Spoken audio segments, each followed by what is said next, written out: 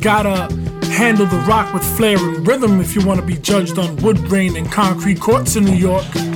This ain't no nickel and dime. It's dribbling dimes where scoring never looked this good, I guarantee it.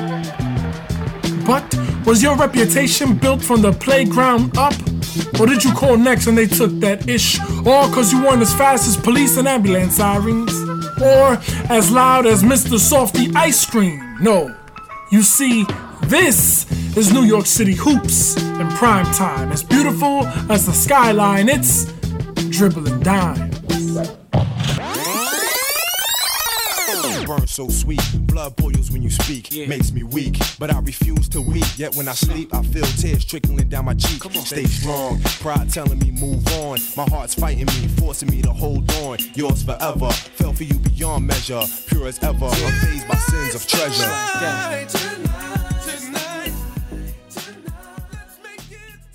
What's up, y'all? This is Emilio the Poet. Yo, what's good? This is Manny Digital. We're taking a small break with Dribble and Dimes episodes, stockpiling a bunch of crazy interviews, but we felt it was necessary to get on. Normally, I don't like to use the phone. I prefer us doing everything in person, but I think the moment right now calls for us to kind of get out of our box a little bit and do something different. The fact that we're getting together now is really all about our man Kobe Bean Bryant. Yeah. So Emilio, if you had to describe Kobe Bryant in a few choice words, what would they be? Dominant. I think the guy was dominant, man. Like, I want to speak about an experience, man. Like, the Sacramento Kings and the Los Angeles Lakers series comes to mind when I think about Kobe, because at the time the Kings, they had a pretty good team. You know, Mike Bibby, Vlade Divac, Chris Webber, Doug Christie, Petar Stojakovic, and I was a big time Kobe hater. I'm not gonna hold you. I'm not even gonna lie. And I really thought the Lakers would lose, not just because I was a Kobe hater, but because I really thought that the Kings had enough to usurp this team. And Kobe, who was guarded by Doug Christie, who was their best defender at the time, destroyed Doug Christie like if he didn't exist. Like you would like he was doing fadeaways, like Joey, he would jump like 4 or 5 inches higher than whatever Christie had. Like it was just like he was playing by himself out there. And for me, when I saw that team, that he was destroying a great team in the Kings, and he made them look like nothing. Like the Queens. Right. Shout out to Big Daddy Diesel. Who? Shaq Daddy. Shaq Daddy. Yeah. Yeah. That was like it was fitting that he was a Laker, you know, because he was putting on a show. Yeah. Just like Magic did before him. And it was just fitting. Sometimes life is scripted that way, that it's just the way it's supposed to be. I feel like in that case, that was fate. Like, yo, he couldn't have done this anywhere else. Like, that show belonged on the Lake Show, I believe. You know, just because of what was the Lakers' history before that. You know what I mean? They've always been the talk of the town. He was Hollywood, basically, in the NBA, man. So that stood out for me big time. I'll be honest, if I could segue just a little bit, man, like it's very heartbreaking. This is heartbreaking for me, and it's, you know, I didn't know him personally or anything like that, but I just feel like it's sad for me double fold because he was a young man still, and I feel like he still have, in my opinion, I don't know, I'm not God or anything, but I feel like he could have still done more, just helping his daughter along in basketball. She was interested in it, and I saw clips of that. Shit broke my heart. Like, she's only 13 years old. For her to die in that crash as well, you know, just God rest their souls, both of them. You know, God rest their souls. And I don't think that, you know, you probably would not find another person that had the work ethic that Kobe had, because, you know, the stories from him about working out at 4 o'clock in the morning, game day, to work out 4 hours, to go home, take a rest, and then get in for shoot around before games. Like, yo, who does that? Like, who does that? Nobody. He was already like right. Nobody. and he was a superstar. You know what I'm saying? Usually superstars probably lax a little bit and just chill or something. I don't know. I mean, even if you dumb it down to the common Joe, right?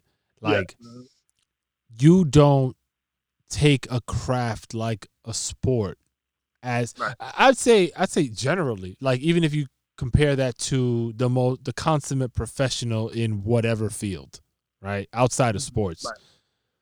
They don't dedicate their time and life to that craft the way. Right.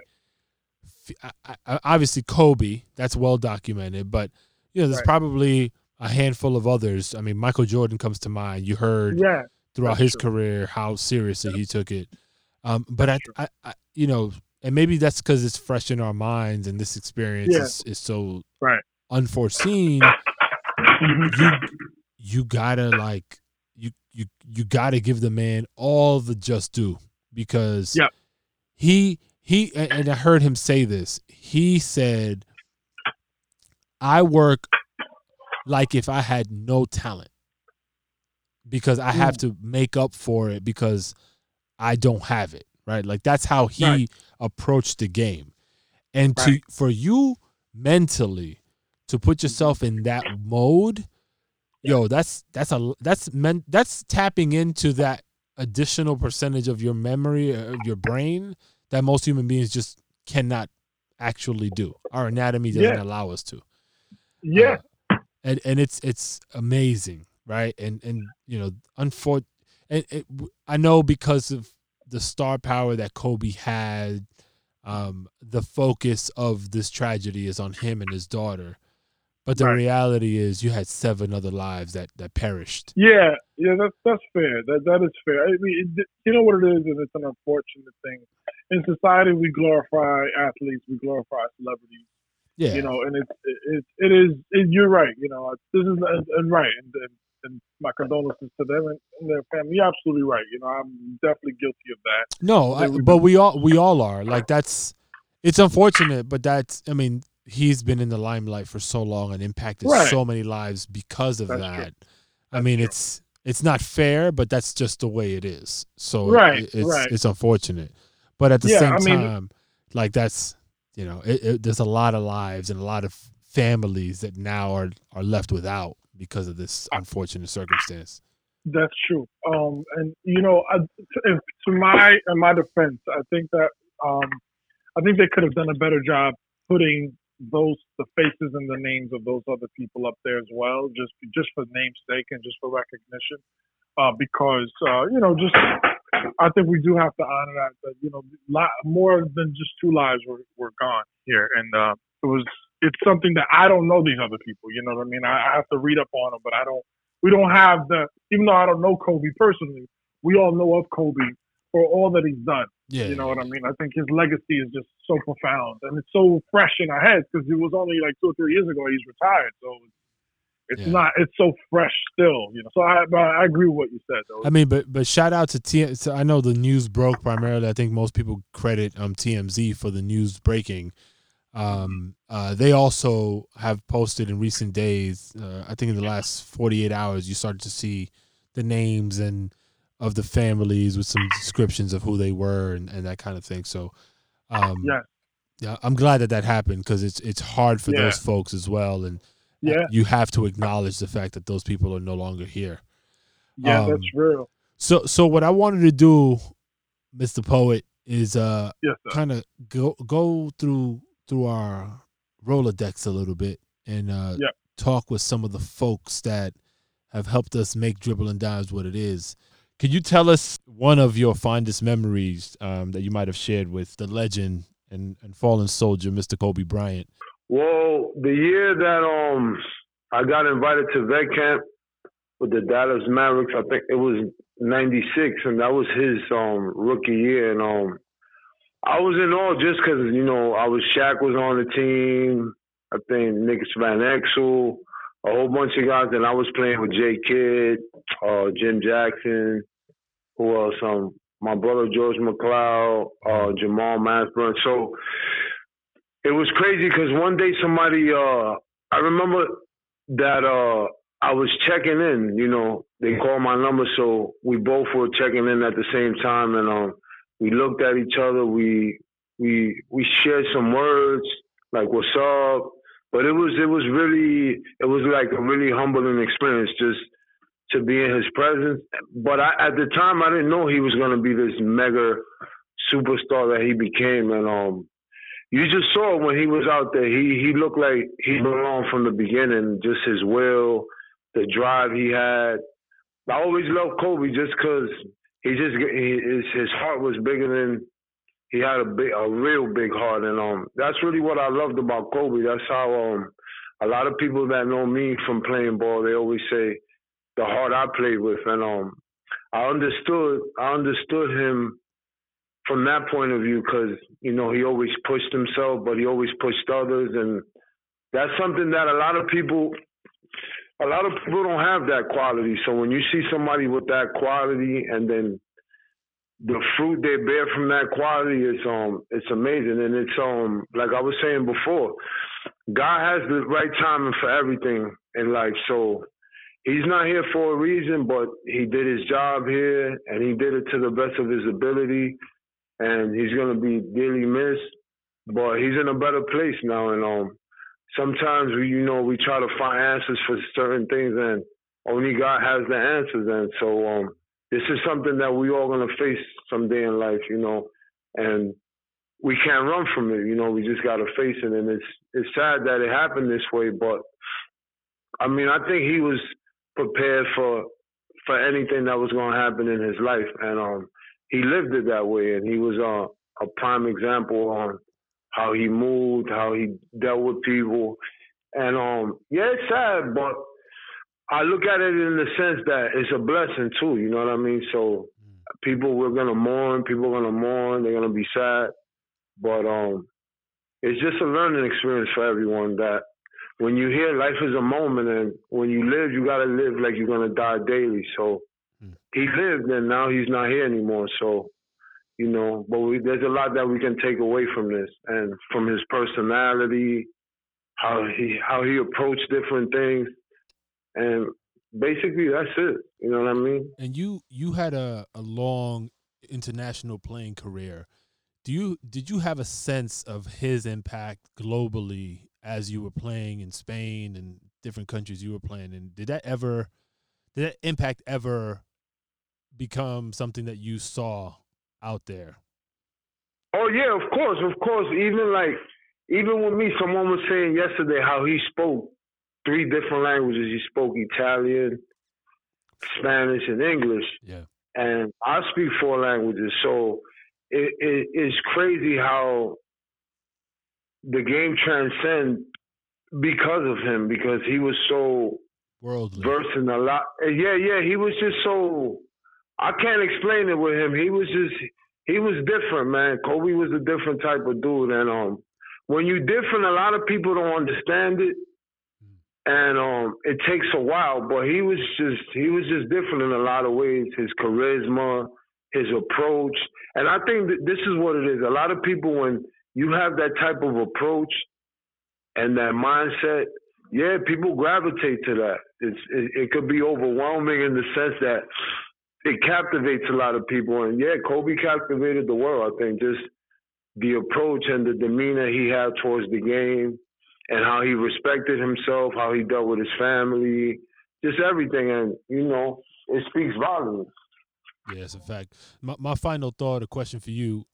You grew up, kind of looking up to, like most of us, Michael Jordan as the iconic figure. But when we were talking earlier, you had mentioned something about Kobe that I thought was actually pretty surprising, just given the era in which you grew up in. Do you want to take us a little bit through how you looked at Kobe versus Mike? Well, me, like Mike, I liked Mike, but it was not like I was infatuated with him. Like, oh, nah. My favorite player was Magic. Yeah. And when Kobe came, just because the way Magic made everybody come together. And so when Kobe came on the scene, I just loved his heartbeat. That's what I loved about Kobe, his heart. And it's crazy though, because when people see me, that's what they talk about. Oh, when he was on the court, he played through his heart. And so that's what Kobe did. He played through his heart. Yeah. And so that's what people loved about Kobe, that he played through his heart. And he was willing to say, look, if it got to lean on my shoulder, lay on my shoulder, it didn't matter. You know what I mean? And so that just goes to show you that he was just a person that he moved from there. That's all his movements, everything he did was from the heart. So a lot of people, you know, I could. It's crazy though, because to me, my Michael Jordan was Kobe, and it's funny though, because we came up at the same time, but it's just the way he just approached things, just his demeanor. Like I said before, I just loved his approach. You know what I mean? It was always business. You know, outside of that, he was probably different, but when he got in between those lines, it was a whole different. You know, it was a whole different approach, and a lot of people couldn't meet up to those measures because it's different when your heart is into something and someone else's heart is not. It's like you're not evenly yoked, you know what I mean? So You're going to have differences, but he was just special, man. And the beauty of it all is that the special ones leave early, and we just don't realize that. And he left early, and only God knows why he's not here anymore. So let him rest in peace, him and his daughter. And life goes on. It's going to be sad for a while, but, you know, he's in a better place now, and that's all I can really say. Yo, thank you, brother. I'll let you get back to your day, man. Appreciate you sharing with us. No, ya tu sabes, and then I'll hit you up during the week and see what's up. Perfect, bro. Ya tu sabes, man. Cuídate. Yeah, this is a tragic thing right here with Kobe passing. You know, RIP to him, his daughter, you know, all the families, the people that were on the flight, on a helicopter with them, their families. You never think your heroes, the icons, would pass, especially in a way like this on a helicopter. You know, especially with Kobe. Kobe's the type of guy you never think something will happen. You know, this is the type of guy, you know, that's supposed to be here forever. Memories of Kobe personally during the Redeem Team days, 2008, when they came to New York for the little tour. I met him in passing. Just couldn't fathom that a guy, you know, my height, my size, score 81 like that. You know, this guy was just a legend. I remember playing overseas and before games or practices, just watching the Kobe highlights and trying to do dunks and turnarounds and things in the game like he did, with the intensity and the focus. Just recently buying my son the Mamba Mentality book, and he keeps it on his dresser. And I say, you know, you can listen to me and listen to these trainers and everything. That book is like the Bible, man. Open that book, read that book. The blueprint is right there. Study that and correlate that into your life on and off the court. You'll be successful, man. Well, RIP to Kobe, RIP to his daughter, RIP to everybody that was on that helicopter on that flight. You know, hug your loved ones. Stop bickering, stop fighting, man. One love. Thank you for picking up the phone, by the way. I thought you were going to stun on me. No, I'm not. I already told you yes. All right. I appreciate that. You've always been a man of your word. Jimmy Sturgis here on the line. You had a major part to play for a lot of these athletes at the ABCD camp. And I know you're a very humble person, so you probably won't acknowledge that. But I've heard it from many that you've played an important role.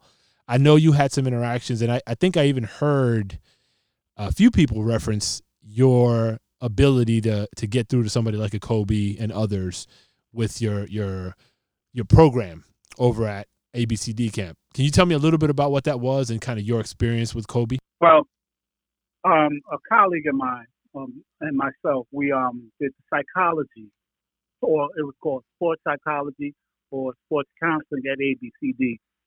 Kobe was in one of my classes, And certainly one of the things that you notice when you watch him, he would sit up front and it seemed like he was a sponge. He wanted to learn about the mental part of playing a sport. Mm. I think he knew intuitively that, you can be as great as you can be athletically, but without the mental portion, it's just going to be, you might be running the mill.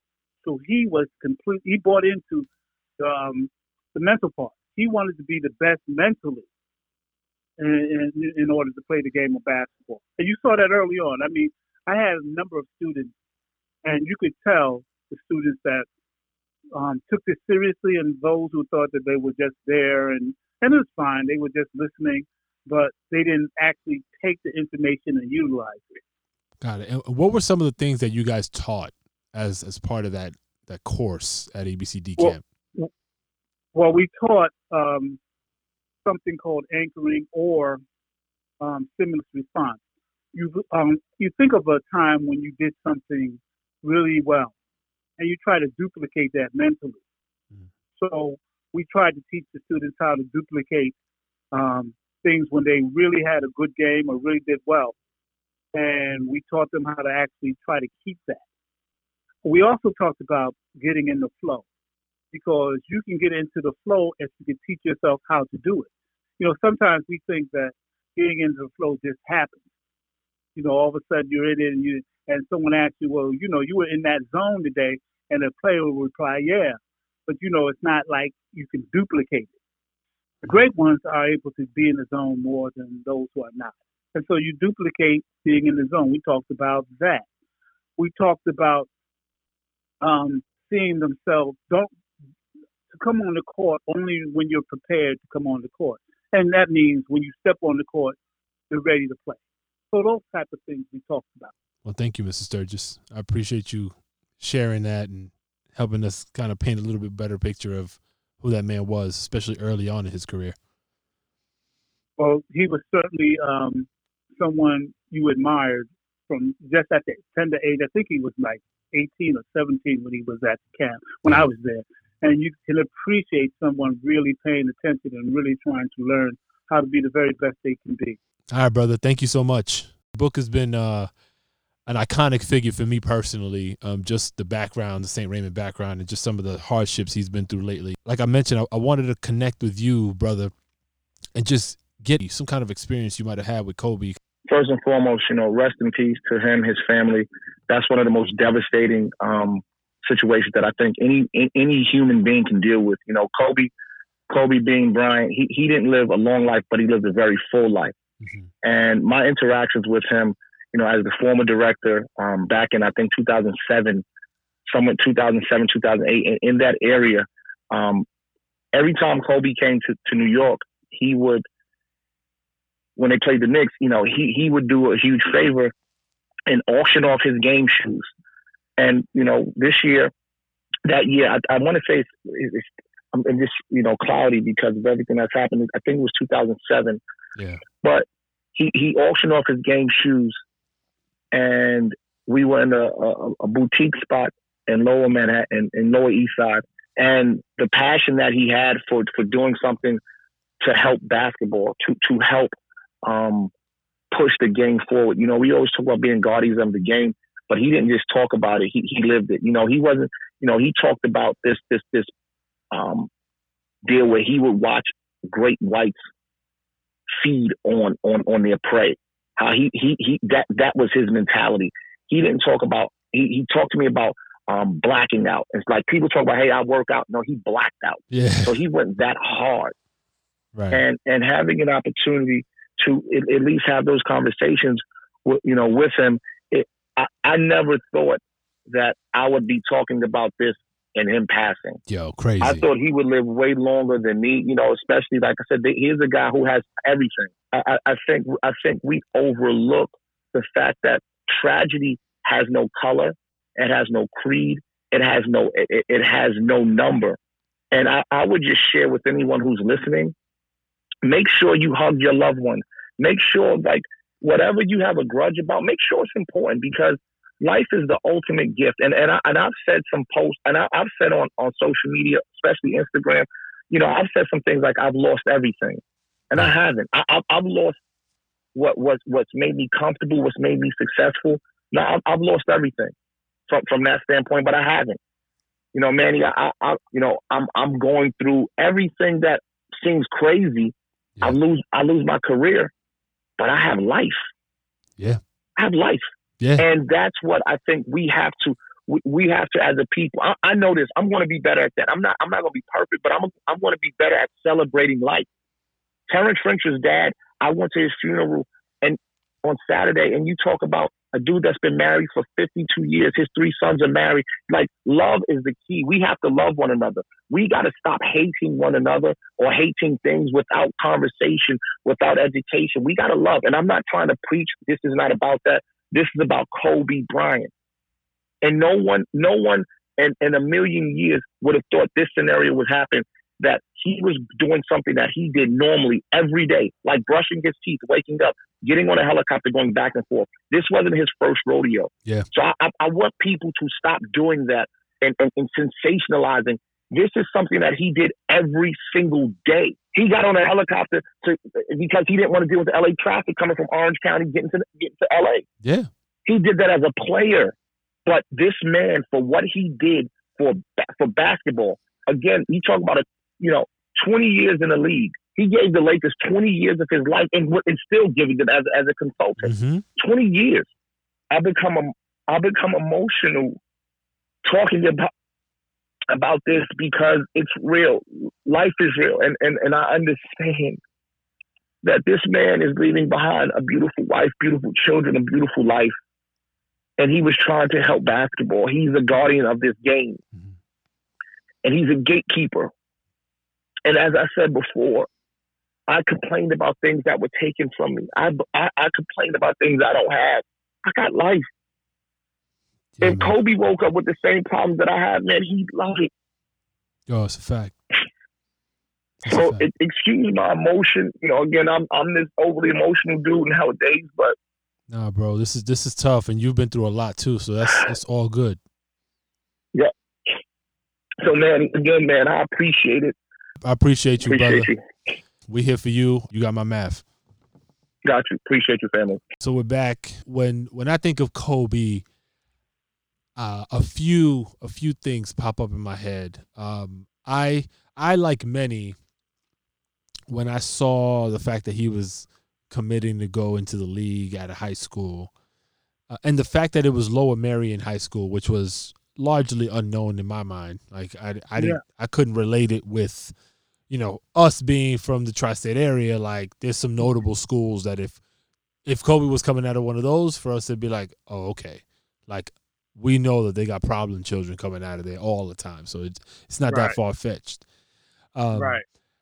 I fully did not expect for a long NBA career to happen from such a young person, right? Right.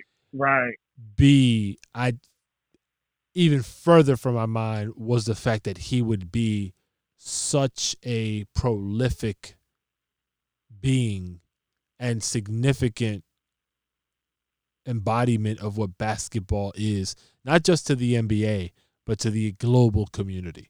I started to understand that, 5-6 years into his career, when I started to really understand the cerebral part of who Kobe was, right? Because one thing is to be blessed with athletic ability. It's a whole different thing to be blessed with also the mental capacity to break the game down and force yourself to prepare yourself for the game in many different facets. So like he took the way, and now given the circumstance, you start to hear so many stories and so many people talk about him and what he meant and how he prepared and all these things. You hear over and over, he would dedicate whole summers to practicing like one move, right? Wow. And like that to me makes a lot of sense after the fact, when now we see the culmination of his work, right? Right. But in the moment, you didn't really understand like the level to which he was educating himself both mentally mentally and physically in his approach to the game. So for me, Kobe Bryant, I didn't get to appreciate Kobe in full on Kobe mode until he was already super mainstream, right? Like 8 years into his career, I'd say, is probably where I started to really understand, like, yo, this dude is not just an amazing talent. This guy, he will break you without touching the ball. He beat you. That's right. Because cerebrally, he played chess long before you stepped onto the court and moved your first piece. You know what I'm saying? So, like, and I could, hindsight is, as they say, 20/20. But that's kind of how I see him, 10 years into his game, when he called it from jump. He was like, yo, I'm going pro and I'm going to be the man. Yeah. And nobody really believed it because how easy, that's the hardest thing in the world to accomplish. Exactly. So, it's funny you say that. I think that I think he was a testament of greatness. Because I remember, like, there was a time that I felt very sour about the game of basketball, especially the NBA game, because I felt like there was a lot of quote-unquote supposedly stars in the NBA that you could tell didn't take their craft as serious. But there were names, there were just big names at the time, especially in the early 2000s. And not to shame any of those names right now, but it was just, I felt like, yo, son, like, God, you guys are supposed to exemplify a little bit better. You guys are millionaires. You guys are paid. You got facilities. You got everything at your disposal. But then again, at the end of the day, I wasn't in their position. But that's how I was taking it, because at the same time, I didn't understand that, these are still young men who are probably first time ever, from the bottom to the top, basically. They probably weren't even middle class when they got this money. And they were just, so it takes an exceptional type of person, I believe, to enter as a young man into all this money, fame, and stardom. Now let it go to your head. And not only that, work twice or three times as harder than anybody in the entire NBA at the time. When you got professionals and veterans out there. Like, I think that's another thing to be. Like, this man, like, we talk about Kobe cerebrally. That's what I think, for me, is, like, even more impressive. The kid was, like, 17 when he entered, 18 when he entered. Yep, 17. And he, from day one, like, I remember the Utah. That's why the Utah, and I credit his coach as well. I don't know. I don't think it was Phil Jackson at the time. It might have been Dale Harris. But his last game. I think, no. His first game when he shot that air ball in Utah. Oh. I think his rookie year. I don't know if you remember that. Yeah. But yeah. So but what I love most about that is he wanted that. He's like, nah. Like, if we're gonna lose, we're gonna lose on me, on my back. At such a young age. Like, he wasn't even experienced in the league yet. And he was like, no, that's how much confidence he had about himself. Like, put the pressure on me. And he already had Shaq on the team, and he still did that. And I think that mindset that he had already, like, you can't teach that. I feel like you got to have that wherewithal, that courage inside. So I think that mentality, and I'm going to say this real quick. I know I've been rambling, but and I'm not, again, my condolences, right? But here's what I say. Like, even the fact that we're talking about Kobe, like, we're dissecting him right now in terms of, like, what we all think made him great. I think that right there is a true, like, it's kind of like a sacrifice of his life for the betterment of the entire human race, because everybody could draw from something right now. Everybody, like myself, like that. How do you not wake up from that? How do you not learn tidbits? And I'm not saying we all become Kobe overnight or anything like that. I'm saying there's some tidbits that surely this is a learning experience for people, especially young people. But, like, hey, I stand to learn something for sure. You touched on something. So earlier, our cousin Pedrito, shout out Pedrito. Shout out Pedro. Yeah. He was on, I think it was on Instagram or something, and he saw a post, and all I heard him say was "wow." And I looked to him like, yo, you okay? Like, he was really shocked. Right. And I'm like, yo, so what happened? And he's like, he read it to me, and I'm going to paraphrase because I'm going to mess it up. But basically, it was like, we talk about our legends being eternal, right? In the context of Kobe Bryant, he left us in the physical, but he's with us all throughout the game. And then it went on to list, like, It's Trae Young and his, shooting ability. It's James Harden and his step back. It just went on and kind of spoke to all sorts of examples of aspects of Kobe Bryant's basketball ability that manifests itself in the game today through many, many players. And I'm sure if you spoke to each and every one of those people, they would tell you point blank, yeah, absolutely. I studied Kobe to learn X or Y. Right. And so it kind of, when I heard him say that, I was like, being devastated from this tragedy and losing him, that's weighed on me like it has many other people. Sure. But when he mentioned that, I was like, wow, okay. Right. Maybe it's not as bad. I mean, it's terrible, but like, you know what I mean? Like, I can still revisit him through all these different people that tried to emulate him in some way, and that brought a bit of a calm sense to me when I saw that, or when I heard that, actually. So, it's an eerie kind of thing, Yeah, I like that. I do actually like that. I think we look at it from a more objective perspective because we didn't know the man personally or his family or anything like that. So what he gave us was the greatness that he possessed in the game. And I think that if you look around, like I couldn't even watch basketball, to be honest, 2 days ago when it first happened. I couldn't do it. But I looked at on YouTube. I looked at like all the players and the tears in their eyes. Like everybody crying. It's like Kobe meant so much, especially to the generation now. Like he was their Jordan basically. Right. All these kids were looking up to him. Like we looked up to Jordan, they were looking up to Kobe. Yep. And then this other generation following is the ones looking up at LeBron. So you're gonna see LeBron, kind of kids. But this is the generation of Kobe right here. So it's like these are all his kids out here. Trae Young, Kyrie Irving, all these people looked up to him. Kyrie still he tries to emulate Kobe. Yeah. But when you talk about that, like, which is it's the thing is that.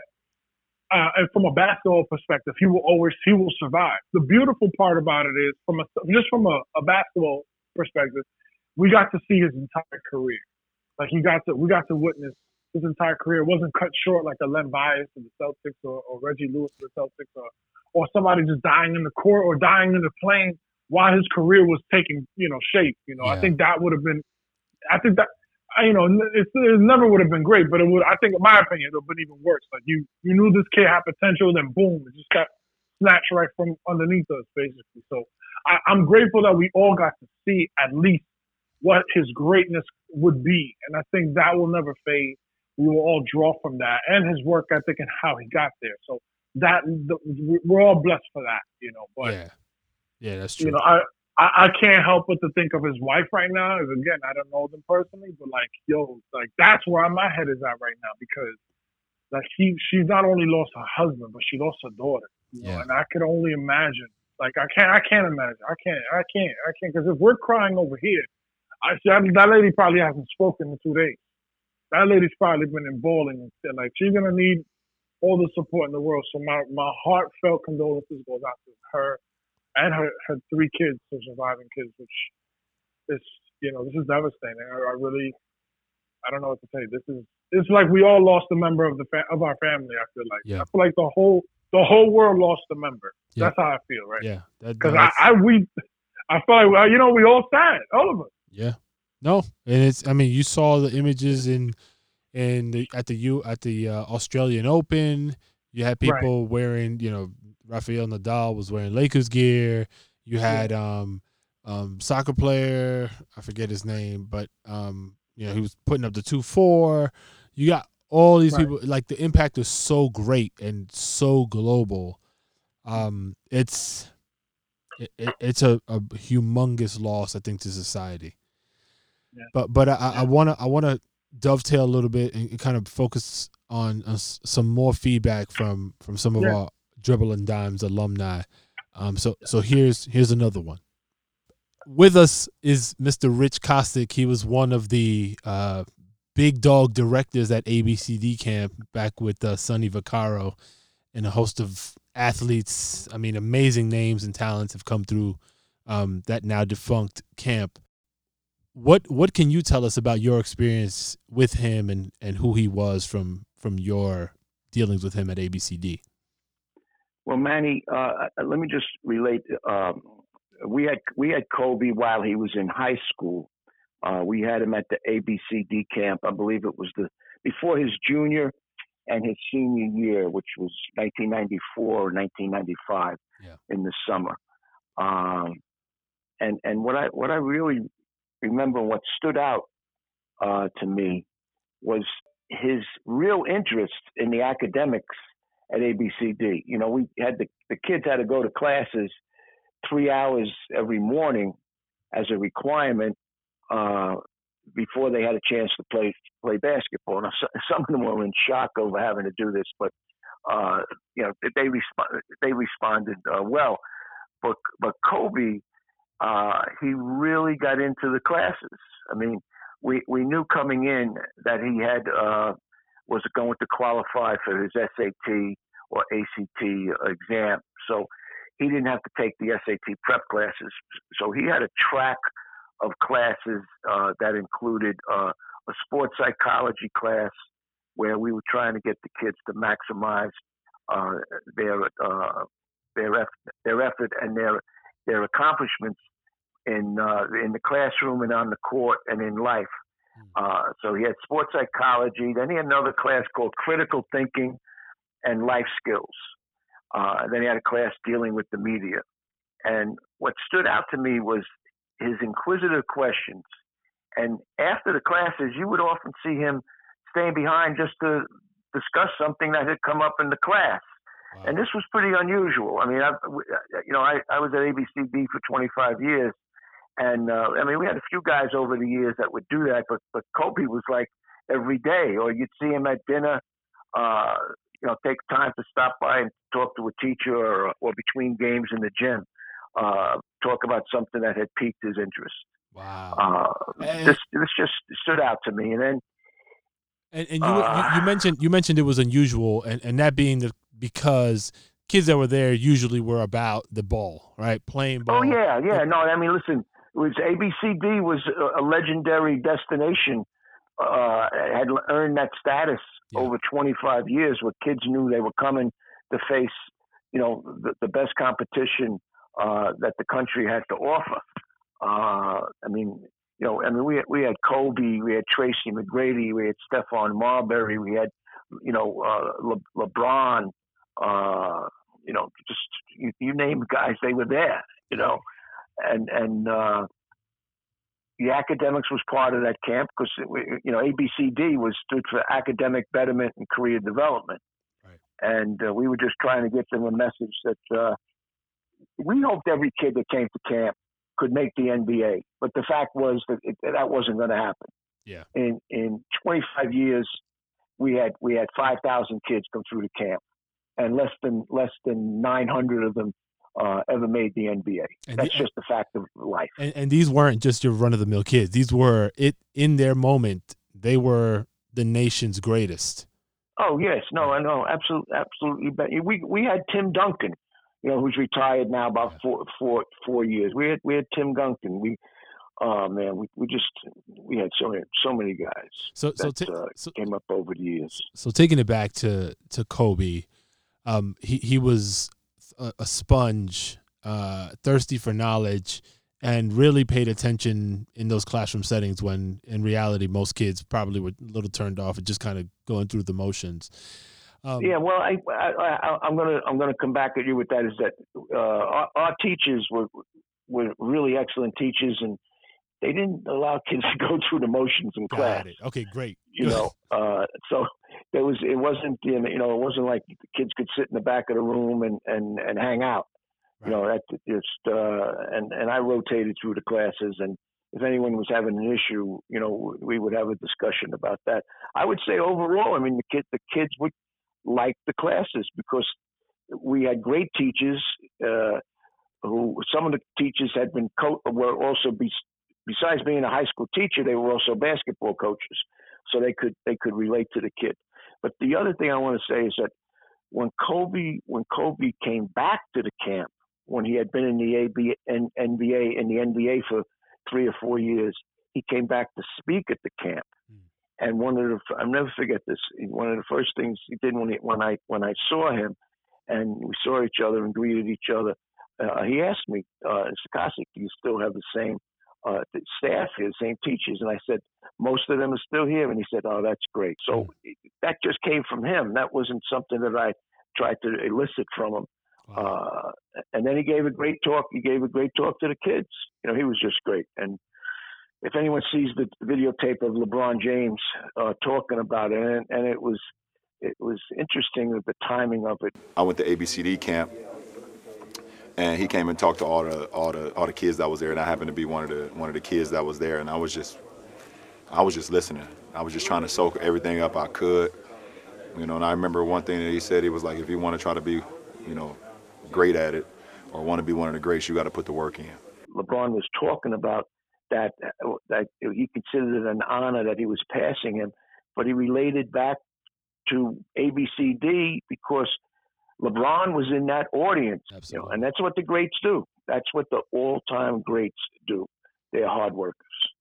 And I just hope, you know, the lesson here is that part of Kobe's legacy was to parents and to coaches is to share with their children and to their and with their teams is just how hard you have to work as a student, not just as a basketball player. And that Kobe Bryant was all about that. All right, brother. Thanks, Manny. Thanks, Manny, for all that you do. I appreciate you, man. Thank you. With us, we've got Coach Rose Byers. Tell me, what's the thing that you remember about your interaction experiences with Kobe Bryant? I mean, one is just his humbleness, like the way he come across. This is Kobe Bryant, you know. But when he visited the center, community center, Milbank, where we're actually have been honored enough to be one of the sites in New York City to run his Mamba League, you know, something that's near and dear to his heart. And we ran it last year. When he came in, like, this is Kobe Bryant, but when he came, he was just so humble, just chatting with us and hung out for like an hour and a half. And just, you know, he shared his book with all of the kids, actually gave out maybe 300 copies. One memory I remember is this young lady, she couldn't keep up with any of the drills that all of the coaches was doing during this particular day he came to visit, and she just went and sat up against the wall and started crying. And Kobe just walked over to her and sat right next to her and spent about maybe 10 to 15 minutes just talking to her. It was nothing about basketball, it was just her emotions and what was wrong, and just saw a caring figure as he was with his own child. And that was very humbling to see for myself and all of the other staff that was there. And before you know it, the young lady was back up, trying some of the drills and was very comfortable. So being a part of that league, and hopefully we'll be able to run it again this year. We already had our first clinic last week, and you know, again, offering skills and drills and coaching clinics for our coaches and running this league. Again, that's something very close to Kobe's heart. Thank you, Coach. Look forward to seeing you soon, man. No doubt. Thank you. So as we close here in remembrance of Kobe Bryant, let me know, any last thoughts? Yes. I think for me, okay, I want to piggyback off what I said earlier about I used to be a Kobe hater, right? And the reason why is because I felt like he was very arrogant, even though he was so good. I think it was just the idea, like, you're so young and you think you're this good, but you are, but I don't want to admit it because, like, yo, what are you doing? You're not supposed to be this good this soon, right? But that comes with just immaturity. And I say that because I saw Kobe mature throughout his career as well. And I guess we saw him grow up before our eyes, you know, and it helped me, you know what I mean, help influence everyone else. It's like, oh, so you don't have to be a pain in the ass to be great. You could still be humble. And I saw him humble. I saw him develop relationships with LeBron James and people when I never thought that was his personality because I thought he thought he was larger than life. And, you know, little did I know he developed so much great relationships with so many people in the NBA. And I thought that was just a testament of his maturity. And I think if he could grow, anybody could grow. Because I thought he was the most arrogant prick when he first got in there. But, like, look at it, man. If he could do it, anybody could do it. So it's, again, like another learning experience. You know, we can all grow and we could all mature. And it's, again, my heartfelt condolences to him, his family. I really selfishly would have, this is another thing that breaks my heart. I really wish we could have got a chance to see his daughter because I saw some clips of that, him training her, and like I really wanted to see what that looked like 10 years down the line or something. But yeah, I guess, you know, God had other plans. I hope maybe his other kids pick it up, or I don't know what. You know, this is just from a very selfish standpoint, I guess, but that's just my opinion about it. I too, I would say, I wouldn't say I was a Kobe hater. I respected the man greatly, and I knew every time he set foot on that court, it was going to be a problem. Like, it was going to be the worst night for the Knicks. It was going to be the worst night for whoever he was facing. Yep. But I also did feel like there was an air of arrogance in him that was off-putting. In retrospect, though, I feel like he was just misunderstood. Like you know, a lot of people say I'm not cocky. I'm confident, right? Right. But it's a thin line. Like you may be very confident without reaching cockiness, but to the average Joe, it's one and the same.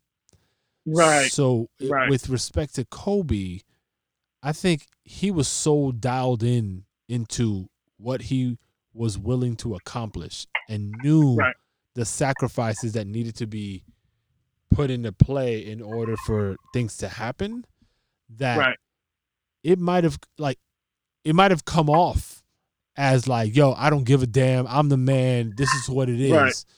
Not because he was just saying it. Like, in the background, the dude was the first one in the gym, the last one to leave.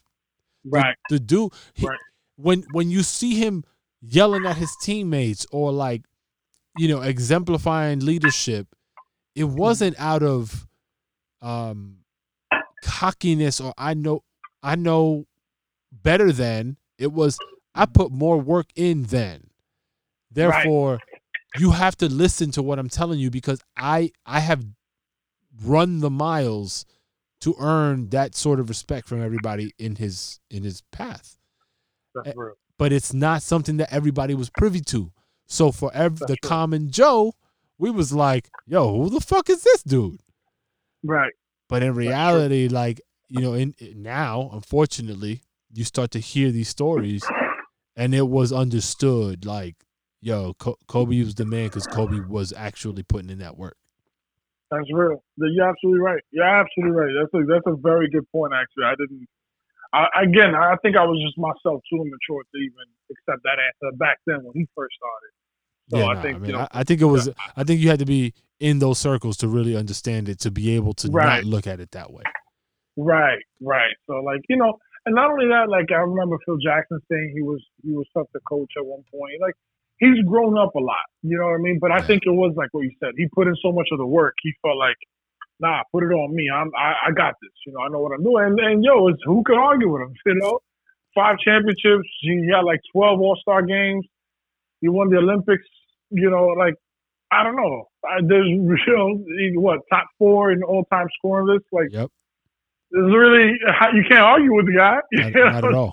Not at all. You can't say, you know, I think we were all wrong. You know what I'm saying? And he was right. And we just got to eat that, you know, because sometimes, you know, he doesn't look or sound like everybody else because that's what greatness is. It's unique. You know, everybody don't have that, you know, so you got to just let it be what it be. Like, it's not going to be the average Joe because that would make him like everyone else. And he obviously was not because he destroyed everyone. So, you know. That's a fact. All right, man. You know, so I think I think we're done, man. Like we heard from a lot of great people, some great stories about their experiences with Kobe. Like I said, we're still kind of in our halftime mode, gearing up for season 2, getting y'all some interesting perspectives, tri-state area hoops, of course. So stay tuned. We'll be rolling out some episodes, hopefully in the back half of February. And in the meantime, we'll be teasing y'all a little bit on the socials and putting out some information. So hopefully you guys jump on that. But for Dribbling Dimes, I'm Manny Digital. This is Emilio the Poet. Y'all have a good one, man. Rest in peace, Kobe, and all the rest of the folks that perished last Sunday in Calabasas. Peace.